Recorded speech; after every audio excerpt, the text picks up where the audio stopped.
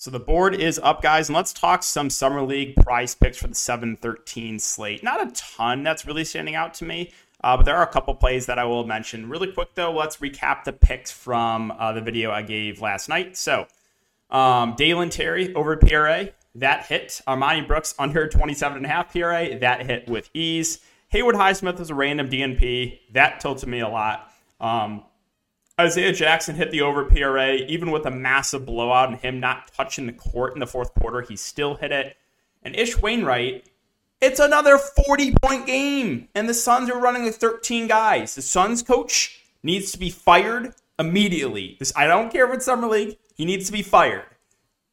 And how are the Suns? They get blown out by 40 last game. And now they're blowing out Dallas by 40. So unless Wainwright somehow comes back in the fourth and drains a few threes, that's going to be the one pick that missed. So 3 for 4, but still a very, very solid day overall. So again, there's not a lot. There's some question marks on this slate, but there's a couple picks I think are too low. The first one is going to be the Christian Coloco over 14.5 PRA. He had a really, really bad game. Also, the game did blow out, so the starters got pulled there at the end. But I'm expecting, high 20s minutes for him.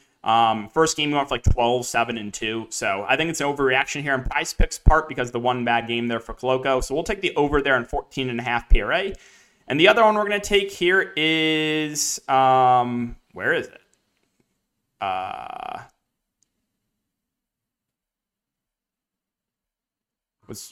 There's Trey.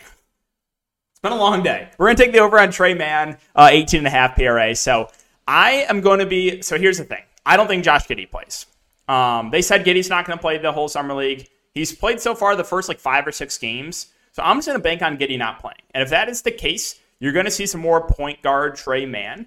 And even if Giddey plays, I think he has a chance to hit this. He had a really bad shooting game in 29 minutes last game. I think he shot 3 of 14. He went for 9, 3, and 2.